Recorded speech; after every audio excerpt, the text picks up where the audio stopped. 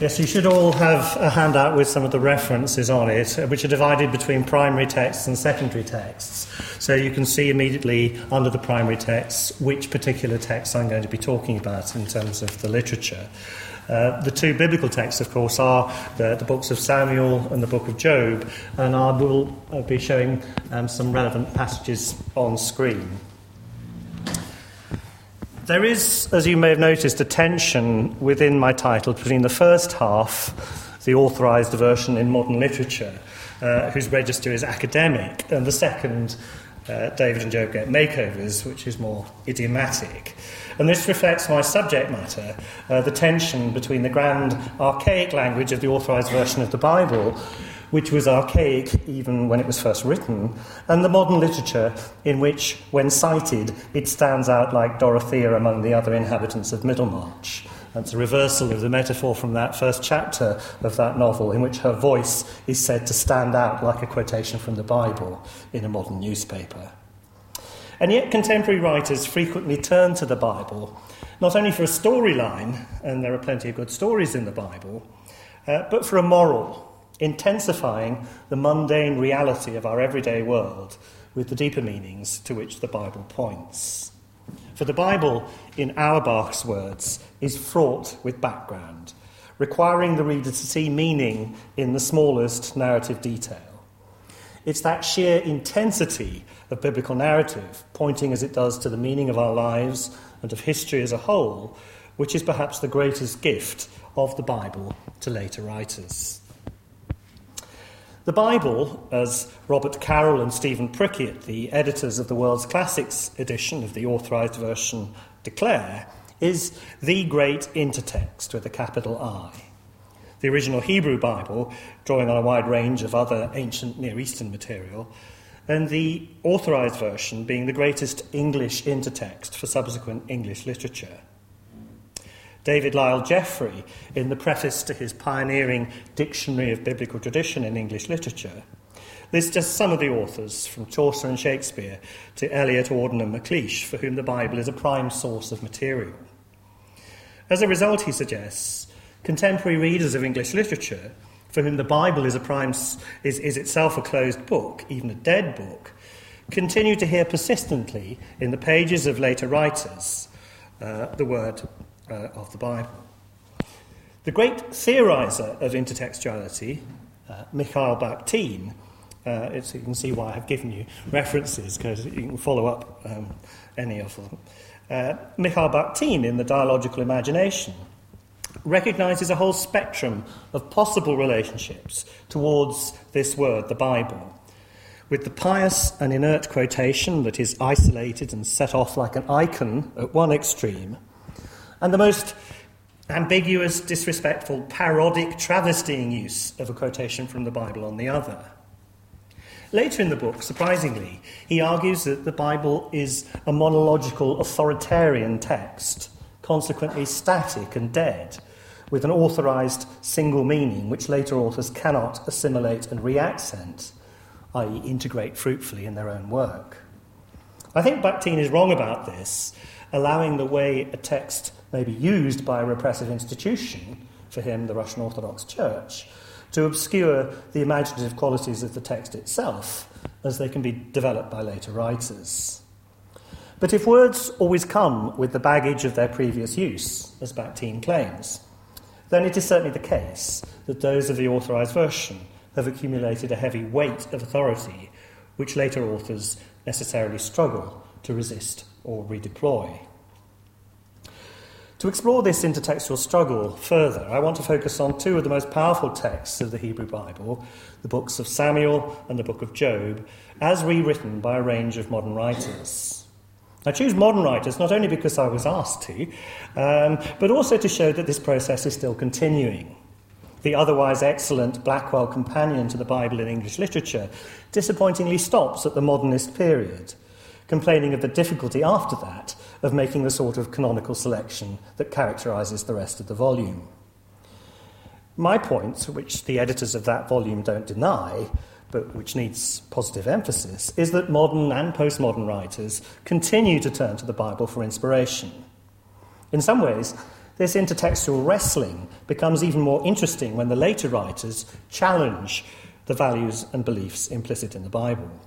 It becomes a two-way process, not just a matter of how the Bible has inspired other writers, but how our own view of the Bible has been modified by other writers.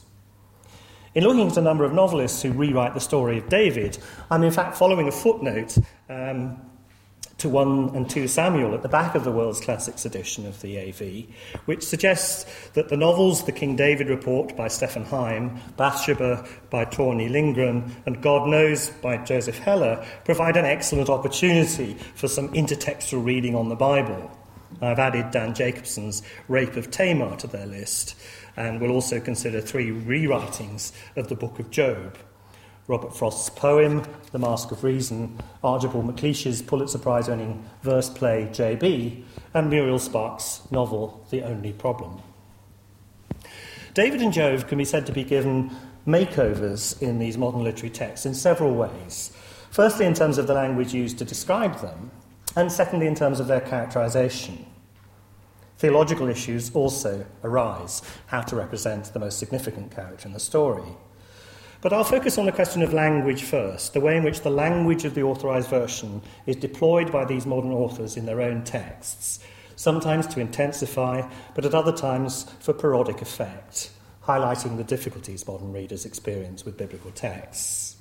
I'll then turn to questions of characterisation, how the merest hints in the biblical narrative are fleshed out by later writers. The David story, of course, pays particular attention to the flesh, to sexual attraction, stimulating later writers quite literally to focus on the way David's women are made up. Jacobson presents Tamar in green eyeshadow of powdered malachite, while in Heller's novel, Abigail, preparing to meet David for the first time, is said to have rouged her cheek and lips, made up her eyes, and brushed and tied her dark hair. Muriel Spark notes that the meaning of the Hebrew name of Job's third daughter, Keren Hapuk, restored to him at the end of the book, is box of eye paint. The pungent worldliness of the Hebrew Bible, to use Robert Alter's phrase in the Literary Guide to the Bible, the fact that all human life is there, including eyeshadow, is another reason why it remains so appealing to later novelists. The David story, according to the editors of the World's Classics edition of the Authorised version, has not only the best stories in the Bible, but some of the finest writing. Heller has David himself, the narrator of his novel God Knows, make the same claim. He dismisses Genesis as boring. Where's the action once you get past Isaac and Hagar? The story of Moses isn't bad, he admits. It's very, very long, and there's a crying need for variation after the exodus from Egypt. In comparison, I've got the poetry and passion, savage violence, and the plain, raw, civilizing grief of human heartbreak. I've got wars and ecstatic religious experiences, obscene dances, ghosts, murders, hair-raising escapes, and exciting chase scenes. I have suicide, regicide, patricide, homicide, fratricide, infanticide, adultery, incest, hanging, and decapitations. It's quite a list. I might have a quiz later to see if you could identify all those events. David Gunn cites a number of earlier biblical critics who have likened the story of King David, by which he means the court history or succession narrative that runs from 2 Samuel chapter 9 to the end of 1 Kings chapter 2, to a novel, a work of art designed to entertain its readers. It has clearly been edited by a Deuteronomistic redactor who attempts to impose orthodox nationalist piety upon it, showing that when Israel obeys God, it prospers, and when it doesn't, it's punished. But it's certainly not straightforward propaganda, either for or against the Davidic dynasty. It has a providential theme, tracing how the pattern of intrigue, sex and violence in the Bathsheba episode is played out at length in the subsequent story, bringing retribution for David's great sin, in which the murder of Uriah, of course, is more important than the adultery itself. If it is a tendenzroman, however, there's no simple tendence or moralising, but rather a picture of the rich variety of life that is often comic or ironic.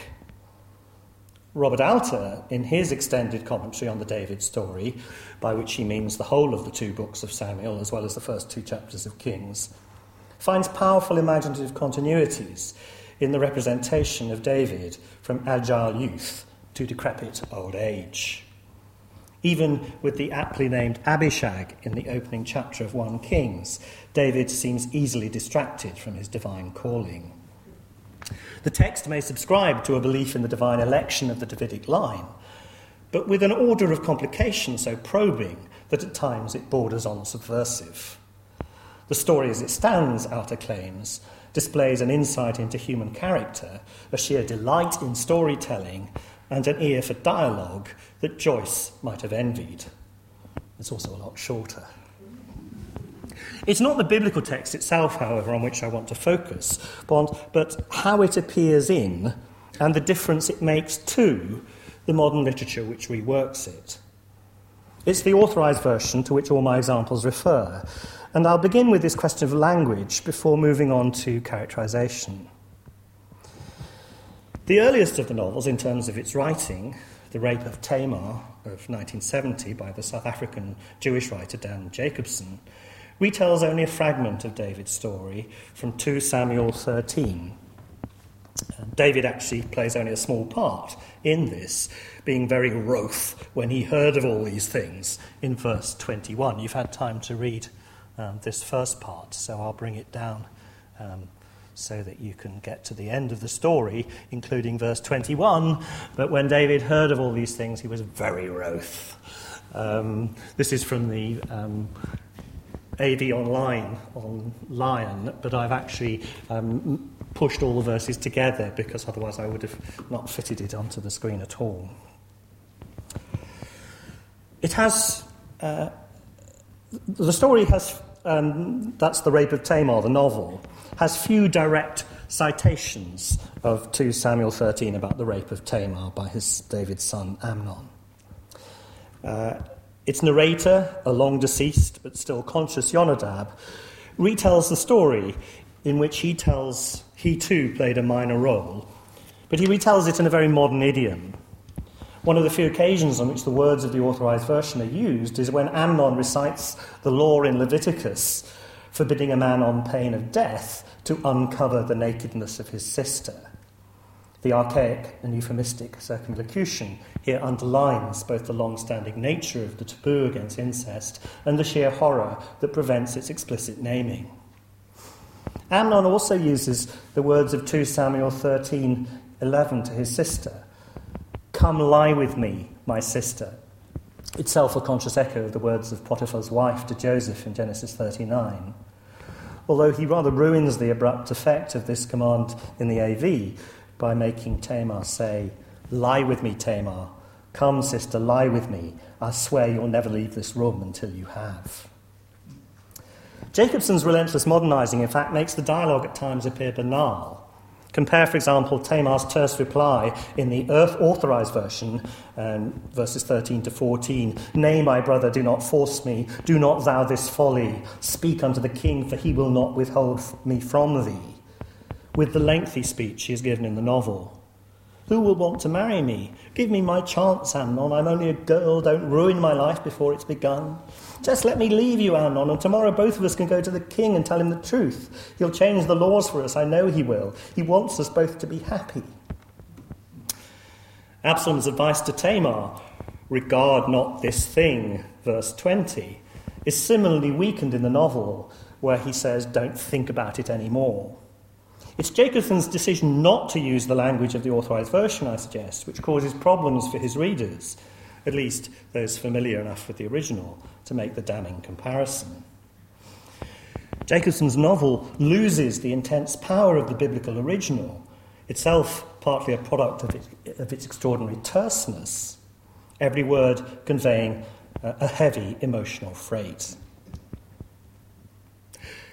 The second of the David novels, chronologically, the King David Report of 1973, written during Stephen Heim's English writing phase before his return to Germany and to the German language as the medium for his fiction, makes an implicit comparison between the conditions surrounding the commissioning by King Solomon of a court history, one authoritative report on the life and great works of my father, and the later royal commission by King James of an authorised version of the Bible in English. In the novel, the historian Ethan is appointed official redactor of Solomon's authorised history of his father, and the novel comprises the various sources on which he draws in order to complete it. Heim accordingly relies upon his readers picking up those elements in Ethan's report which are to appear in the final authorised text of the books of Samuel. When we're given details supplied by Penuel Ben Mushi, administrator third grade in the royal treasury, after he was made loquacious by the roast and the wine, for example, it's possible to distinguish the words that appear in the opening verses of 1 Kings from Penuel's account. Now King David was old and stricken in years, and he got no heat, although Abishag of Shunam, a fair damsel and well-built, did minister to him with all her might. There's something comic in the biblical text, of course, about the aged king, so hot-blooded in his youth, failing to be aroused by the beautiful young girl. But the anachronisms in Penuel's version, describing her as well-built and ministering with all her might, add an extra layer of comedy to the novel. There's a similar self-consciousness about language and the conventions of modern as opposed to ancient narrative when Ethan interviews David's first wife, Princess Michal, asking precisely what her father Saul's ailment was.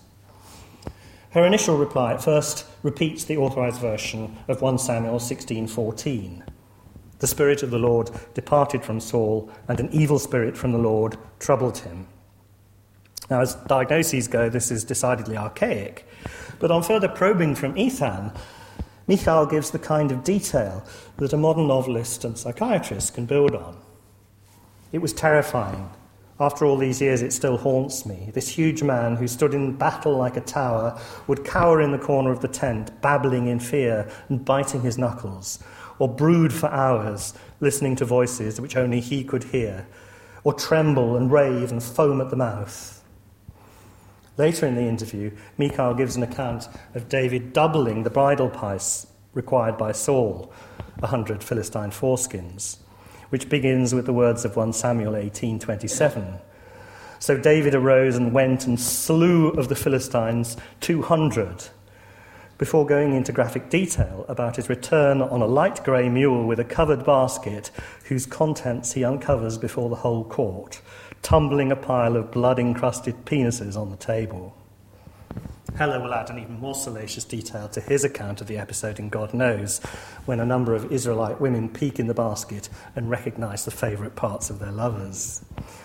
The point, of course, is that such details belong to realism or naturalism, which the authorised version avoids. They're not what Solomon wants to know about his father. Too much information, as we now say. Once a novelist starts to flesh out the sparse details of the biblical account, however, he or she necessarily imagines scenes such as this. The starkness of biblical narrative is also highlighted in the prophet Nathan's reading, for Ethan's benefit, from his supposed remembrances about David's pragmatic courtship of Bathsheba. And I'll move down to the second quotation.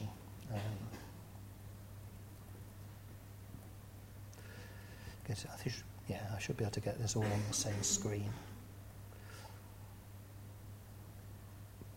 This is 2 Samuel chapter 11. Now, the courtship takes up just half a verse in verse 4. And David sent messengers and took her, and she came in unto him, and he lay with her. Ethan interrupts Nathan at this point, not wanting the reader of his report to assume that there was only the crudest form of copulation. Has not King David ever hinted at some tender dalliance, some words of endearment, which he and the lady Bathsheba exchanged in their first night? Nathan, who is clearly not interested in this part of the story, tells him to inquire of the Queen Mother herself. He prefers to focus on his own moving parable of the poor man's ewe, which elicits the king's confession in chapter 12, which is somewhat undermined in Heim's words. Heim's novel David says, "I have sinned against the Lord," but in the novel he goes on, "But it's mostly Bathsheba's doing. I'm like clay in the hands of that woman." Heim here dramatises the conflicting interests of two kinds of narrative. The biblical story, at least after the Deuteronomist's intervention, which gives particular weight to the spiritual dimension of this episode. But it is the more mundane elements in David's character that are of more interest to the novelist. In Heim's novel, Solomon is eventually consulted on whether this part of the story, how his parents met, should be included in the Authorised version, given the doubtful light it sheds on them, and decides with characteristic wisdom to keep it in. For one thing, it's a very good story, and for another, it makes the whole book more realistic. David is not impossibly good, but a credible flesh-and-blood character. The final two novels under consideration, Tony Lindgren's Bathsheba and Joseph Heller's God Knows, were both published in 1984.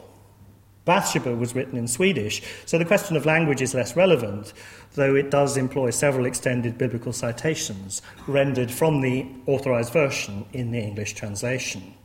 David breaks into Psalms 3 times in the first 15 pages, while Bathsheba recalls his lament for Jonathan in the words used in the opening chapter of 2 Samuel, with some omissions. In Heller's novel, however, the issue of language becomes central. His David, ever sensitive to rumours about his relationship with Jonathan, refers explicitly, if anachronistically, to the Authorised version, making the dubious claim that King James was a fag and his court was full of fags. And that's why his scholars relied more on Greek sources than Hebrew for their Authorised version. Well, the first half of that claim may be true, but the second isn't. They were Hebrew scholars, genuinely. But there are passages in the Authorised version which can be opaque. When Shimei curses David on his flight from Jerusalem after Absalom's revolt, for example, come out, thou bloody man, and thou man of Belial," David claims not to have understood a word, blaming those translators of King James I. Solomon, too, fares little better. Trying to record every word of his father for posterity, he has to interrupt David's final condemnation of Joab. "His whore head bring thou down to the grave with blood," 1 Kings 2:9, with the feeble question, "What's a whore's head?" It's an archaic phrase, of course, but Solomon should be able to figure out the metaphor for himself. Heller has been accused by some over-solemn critics of facetiousness and puerility. There is something childish, I suppose, about the way he picks up and plays with some of the archaisms in the Authorised version, turning the novel into a Pythonesque life of David. "You're wroth with me, aren't you?" Amnon asks after the rape of Tamar. "I am very wroth," David replies. "Don't you often feel that way about women after you've lain with them?" Amnon continues, trying to excuse his hatred of Tamar after the rape in verse 15. Then Amnon hated her exceedingly. "Never," replies his father, "except when they want to talk a lot." Heller has David seduce Bathsheba with some of the poetic language of the Song of Solomon. "Your breasts are like 2 young roes that are twins, your hair is like a flock of goats," and so on, sending his lover into swoons of ecstasy. Where do you get words like that? He has David himself take pride in his beautiful and famous elegy over Jonathan, though he's less impressed with Psalm 23, when Bathsheba recites it to him as an example of her own verse. "The Lord is my shepherd," etc. That's crap, Bathsheba, pure crap. Where's your sense of metaphor? You're turning God into a labourer and your audience into animals. That's practically blasphemy. And here's another big error. Either valley of death or shadow of death, not both. Well, because this verges on blasphemy itself, the rebellion of someone who has had the Bible drummed into him from his earliest days. But Heller highlights the sheer difficulty of reading the Authorised version in the modern world. No schoolboy can have avoided a snigger over David's threat to Nabal the churl, that if he fails to pay for protection, he won't retain any that pisseth against the wall. It's a marker of gender, a metonymy for men. In the novel, Joab asks why he's lisping here, only for the future king to reply, I said no such thing. Now, this may be puerile, but for those who have retained their inner child, it remains funny. It's not just a matter of archaic language, but of utterly different assumptions, which are illustrated in the difficulties any modern reader experiences with some of the stranger material to be found in the books of Samuel. The perpetual and sometimes gratuitous slaughter, the weird consulting of the oracle Urim and Thummim, the curious miracles wrought by the Ark of the Covenant, which not only afflicts Philistines with hemorrhoids, but causes 50,000 men to die simply for looking at it, and smites Uzzah with death for merely trying to stabilise it when the oxen stumble. Heller plays the same game as Heim, switching mid-sentence from one register to another to highlight not only changes in language but in attitude. Samuel, for example, is said to have hewed the Amalekite king Agag to pieces, as in 1 Samuel 15, and then left in a sulk. The prophet Nathan is said in the novel to pronounce his lengthy curse on the house of David as if he'd been educated at Oxford. Amid the disasters that befall the rest of his family and the deaths he inflicts upon his enemies, Saul, whom he has killed by an Amalekite, Saul's heirs, whom he has hanged by the Gibeonites, and all the people whom Joab stabs before being dispatched himself, David alone survives to tell his tale. For the Deuteronomistic historian, of course, this is because the Lord is with him. Heller's David, however, insists that he stopped talking to God and God to him after the death of Bathsheba's first child. His public religiosity in Heller's retelling is merely a sham. This may seem rather a radical reappraisal of David, but characterization generally can be said to be the main strength of these modern rewritings of the book of Samuel. The novelists pick up on the smallest hints in the text to create the more sustained psychological portraits we expect in modern fiction. Jacobson, for example, in The Rape of Tamar, focuses on David as father, his narrator Jonadab reporting that David has loved his children exorbitantly, gluttonously, with passions that have overwhelmed him. His anger at the rape of his daughter is attributed not so much to the event itself as to the fact that she turns to Absalom rather than himself as her protector, which he takes as an unforgivable insult.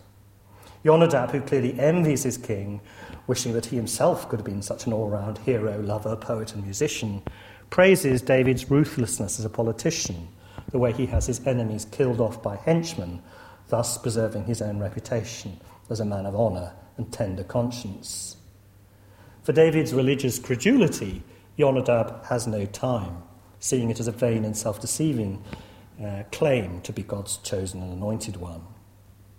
Since Jonadab, however, is clearly an unreliable and jealous narrator, this leaves it to the reader to evaluate this claim, remaining open to a more sympathetic reading of David's piety.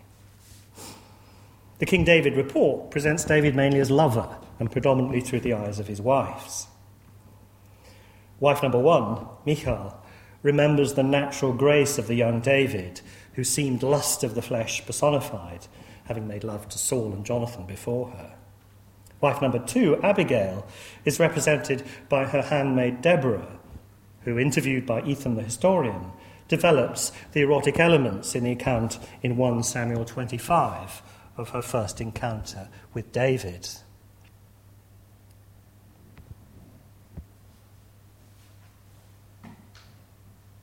Yeah, just got it in. It's in 1 Samuel 25. There, in the biblical text, she is described as a woman of good understanding and of beautiful countenance, verse 4, while her speech of welcome to David not only flatters his appetite with food and military prowess, employing the metaphor of the Lord slinging out his enemies, but concludes with a veiled proposal of marriage, verse 31. When the Lord shall have dealt well with my Lord, Nathan the churl, then remember thine handmaid.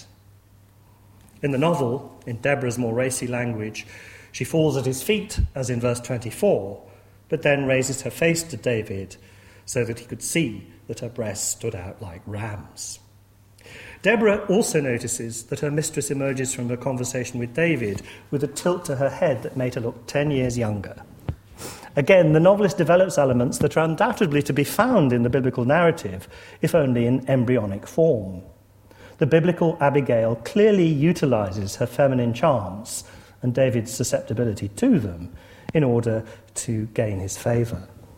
The modern novel, as that last metaphor implies, grows naturally from a seed in the original text. It's a metaphor employed by Dan Jacobson himself, recognising that in Samuel, every phrase, virtually every word, was like a seed capable of astonishing growth. Lindgren's novel, Bathsheba, as one might expect, centres on David's relationship with his eponymous heroine, which is described mainly from her perspective.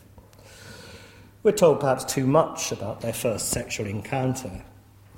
But David is also presented as deeply religious. Life is an unceasing pursuit of God, he tells her. Without God, there is not a single prize of any value or significance. Lindgren's Bathsheba finds David's theology simple and obvious, especially when he claims that God lives in my heart and in the air I breathe. The irony in Lindgren's novel is that it is Bathsheba who emerges as the power behind the throne, not only when Solomon becomes king, but even before that. It is she, for example, who manipulates Amnon and Tamar through Jonadab in the hope of Absalom gaining the succession. Lindgren here develops the notion of a scheming, powerful Bathsheba who ends up ruling the country from a few hints in 1 Kings 2, where she is shown attempting to influence her son Solomon. The David of Hellas, God knows, presents himself as the first ever romantic hero, the first man in the world to fall truly, passionately, sexually, romantically and sentimentally in love. He's less sentimental as a father, not being able to stand the humorless Solomon and regarding Adonijah as a vain and convivial popinjay. He is genuinely ambivalent about Absalom, whose sexual athleticism in going into 10 concubines in a day impresses him. Heller develops the glimpses that the biblical narrative provides of Michal's squeamishness, her scathing objection to David's dancing before the Lord.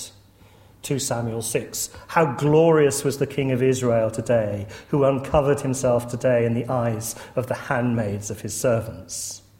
That last phrase, of course, suggests snobbery as well as a distaste for the sexual. So it's utterly consistent with her biblical character, if, again, a trifle anachronistic, that the first words she utters on their wedding night in Heller's novel should be, "Call me princess," closely followed by, "Go take a bath." She proceeds to list her sanitary demands, that David brush his teeth after every meal, always use deodorants, and never pick his nose or fart, which quickly convinces the king that he's married a bona fide Jewish-American princess, the first in the Old Testament to be stuck with one. The anachronism, of course, a comic, but the characterisation very much in keeping with the biblical text. Bathsheba comes as a complete contrast, always libidinous, always ready, full of sexual tricks learnt from her harlot friends. David keeps returning to the moment he first saw her on the roof, even after he discovers that she had taken to bathing on her roof every evening in order to attract him. Like Heim, Heller picks up the similarly erotic elements in the account of David's first meeting with Abigail. Heller's David also recounts some of the tensions in the harem, with Michal overhearing his noisy love-making with Bathsheba, and David having to dart into Abigail's room afterwards. Heller develops the glimpses we're given of David's complex sexuality in the Authorised version for his own comic ends. But no one can deny that this side of David's character is part of the original story. The David who emerges from these 4 novels is certainly no angel.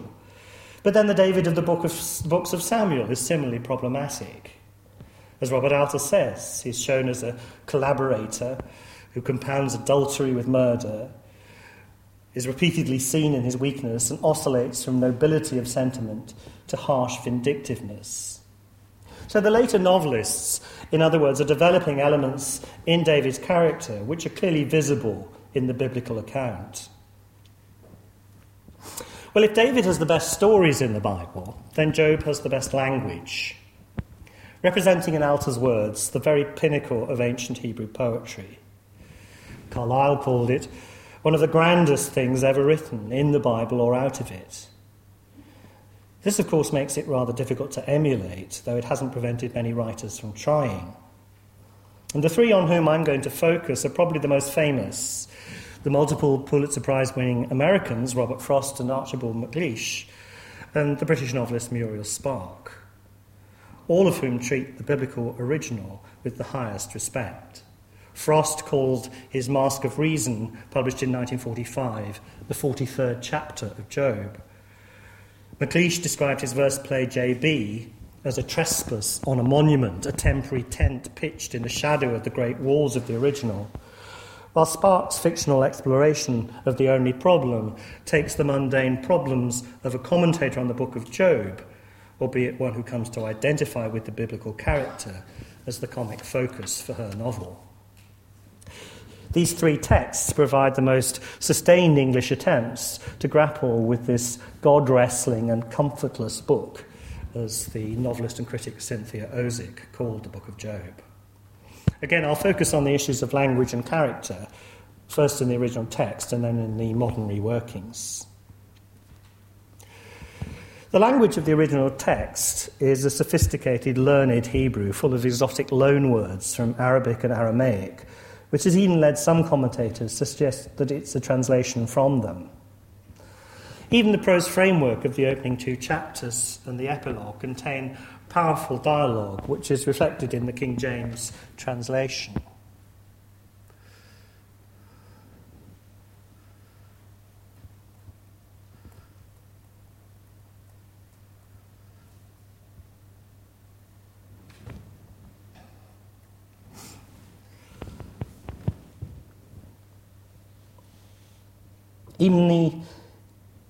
Doth Job fear God for naught? Asks the adversary Satan in 1:9. A figure of the divine court, not yet grown, of course, into the fully fledged devil of later Christian tradition. Put forth thine hand now and touch all that he hath, and he will curse thee to thy face. Verse 11. God replies in equally dramatic fashion, behold, all that he hath is in thy power.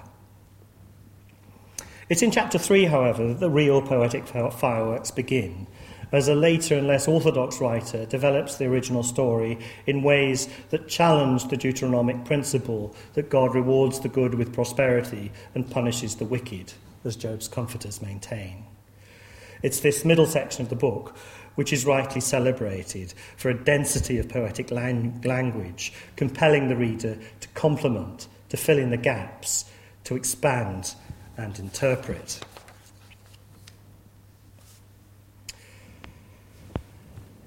At the end of the book, of course, it's God who becomes the dominant character, thundering out of the whirlwind in chapter 38.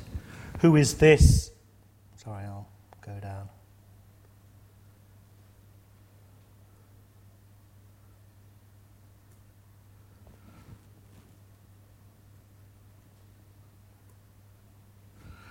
Who is this that darkeneth counsel by words without knowledge?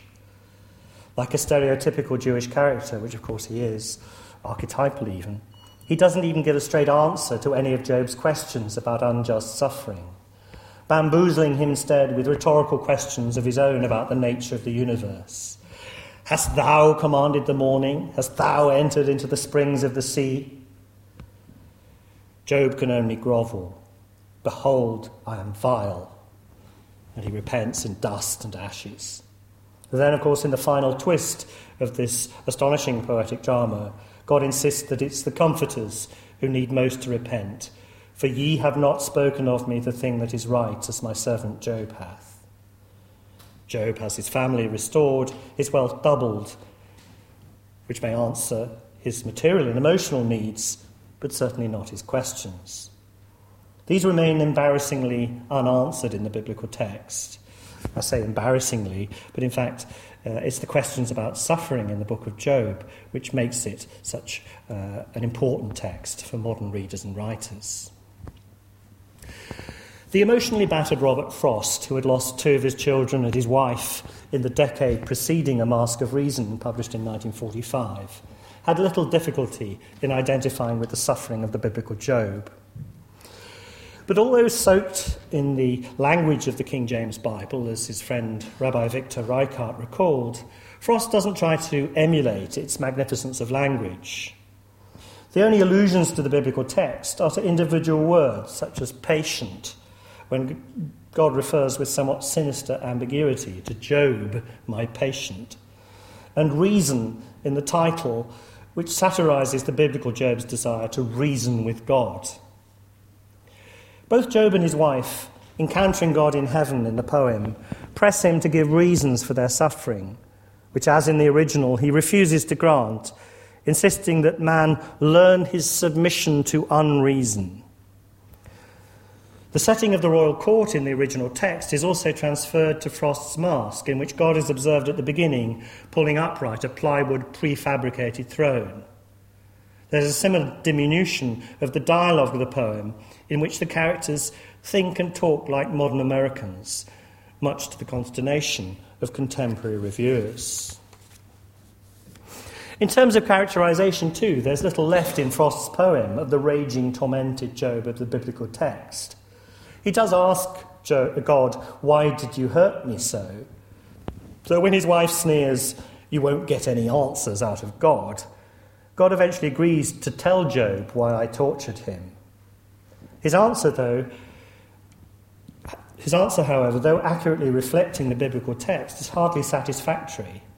I was just showing off to the devil, Job, as is set forth in chapters 1 and 2. But there is a deeper, more satisfactory answer to be found in the poem, similar to that of Milton and to the Kabbalist legend of the breaking of the vessels. God allows injustice in the world so that mercy can overcome it. Against the tempter who argues that both his and God's followers serve for pay, God needs to demonstrate, as in a play, since people need to see things acted out, that virtue can be disinterested. Virtue may fail, and wickedness succeed. He apologises to Job for his apparently unmeaning sorrow, but insists it had to seem unmeaning to have meaning, to stultify the Deuteronomist and change the tenor of religious thought. Although giving him over to Satan, he did provide safeguards against his death. I took care of you, and before you died, I trust I made it clear I took your side. Frost's theology, I suggest, is rather more persuasive here than his language. As a good dualist, he gives the devil his due, aware that good and evil are inextricably mixed in this world, which has been groped out by God and Satan together. Frost, like Job, wants us to recognise the extent of suffering and injustice in the world. But by translating the language of the King James Bible into the vernacular of modern American speech, he is in danger of reducing the text itself, like Satan, to a shadow of the original. Archibald MacLeish's verse play, J.B., began life as a one-act play for the BBC before being expanded into a fully-fledged play in 1958.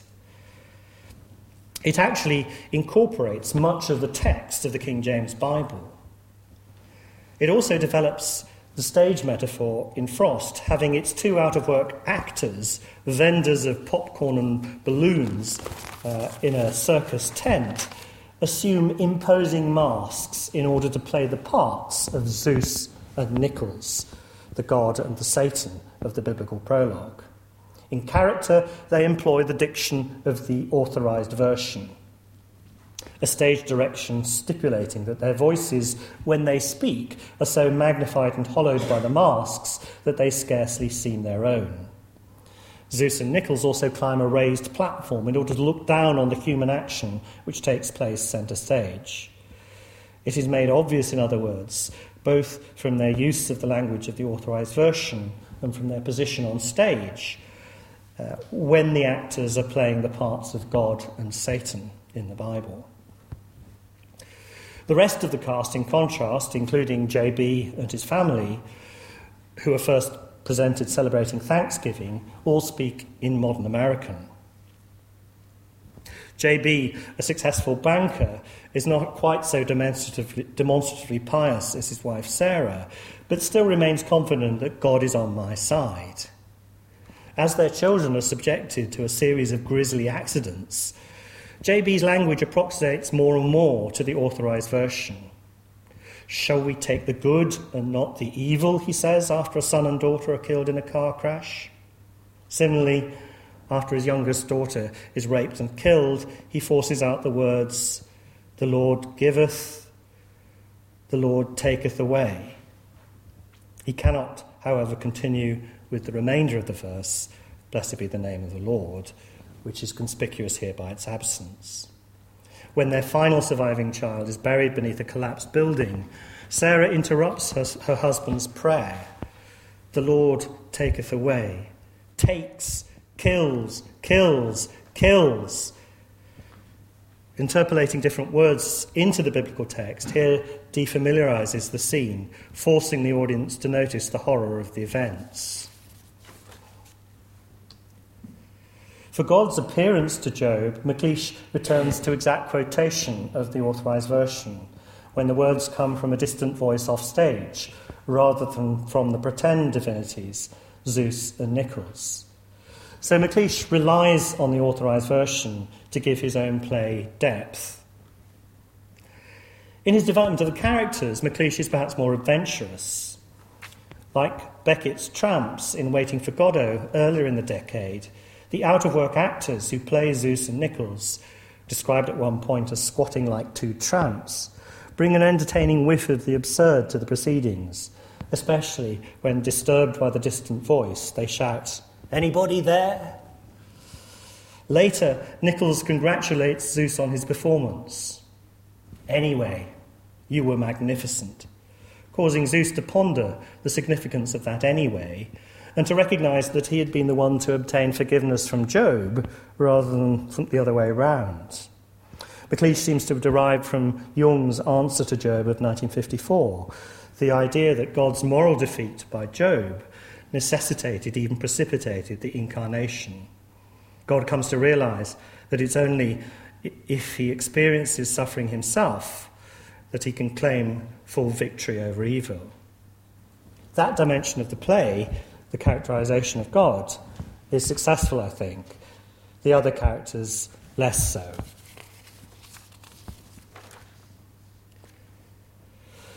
The final text on which I want to briefly to focus is Muriel Sparks' novel, first published in 1984, The Only Problem, whose central character, Harvey Gotham, is writing a commentary on the book of Job, which he regards as the pivotal book of the Bible, dealing as it does with the problem of suffering, the only problem of the title.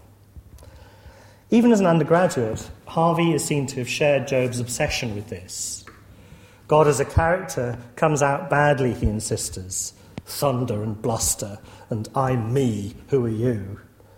Later in the novel, at a press conference ostensibly called to discuss his wife's possible involvement with a terrorist organisation, Harvey inveighs against God's persecution of Job, a sustained critique reduced in the local press to the bald statement, "God is a shit." The press never seem to get the point of modern theology.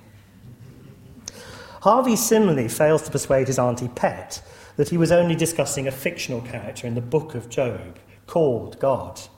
He's not himself challenging the maker of the universe, but discussing characters in what the Bible presents as fiction. What happens at the end of the book, he explains to a friend, is that the author of Job turns God into a poet, proclaiming wonderful hymns to his own creation.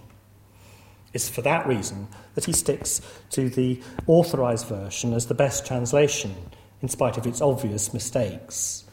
No modern translation captures the poetry of the original Hebrew as well, he believes, the NEB being particularly God-forsaken. It becomes increasingly clear in the course of the novel that Harvey identifies with Job. People see him in the position of Job. Even people who visit him realise that they're being placed in the position of the comforters. Finally, like Job, in spite of losing his wife, he endures the tragedy of a happy ending, completing his commentary and resolving in the final words of the novel to live another 140 years and have 3 daughters, the last of whom will be called Eye Paint. Spark thus ends what is clearly a comic novel with a joke, but there can be no doubt of the respect with which she, like her character, regards the book of Job, a book which she saw as illustrating the point at which an anthropomorphic conception of God breaks down. All our notions of God, Job illustrates, are just that, notions. It's only when God appears in person that Job recognises him. So what conclusions can be drawn from this brief survey of the role of the Authorised Version in this necessarily small sample of modern literature? Firstly, it's clear that the Bible, in this particular translation, continues to play a significant role in our writing and thinking. Secondly, it is very much alive, not dead or inert, as Bakhtin mistakenly suggested, to continuing to engage the minds of modern writers who feel compelled to fathom its secrets, to answer the questions it poses, to fill the gaps it leaves. Thirdly, these writers continue to revere, even to feel threatened by the sheer power of the Authorised Version.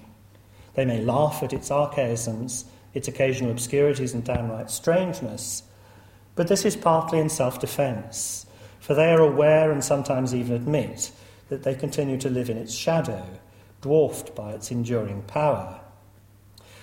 What we value in the made-over David and Job, I suggest, is not so much the new look, though there is some pleasure to be derived from the novelty, as the innate power it brings out in the original language and characters.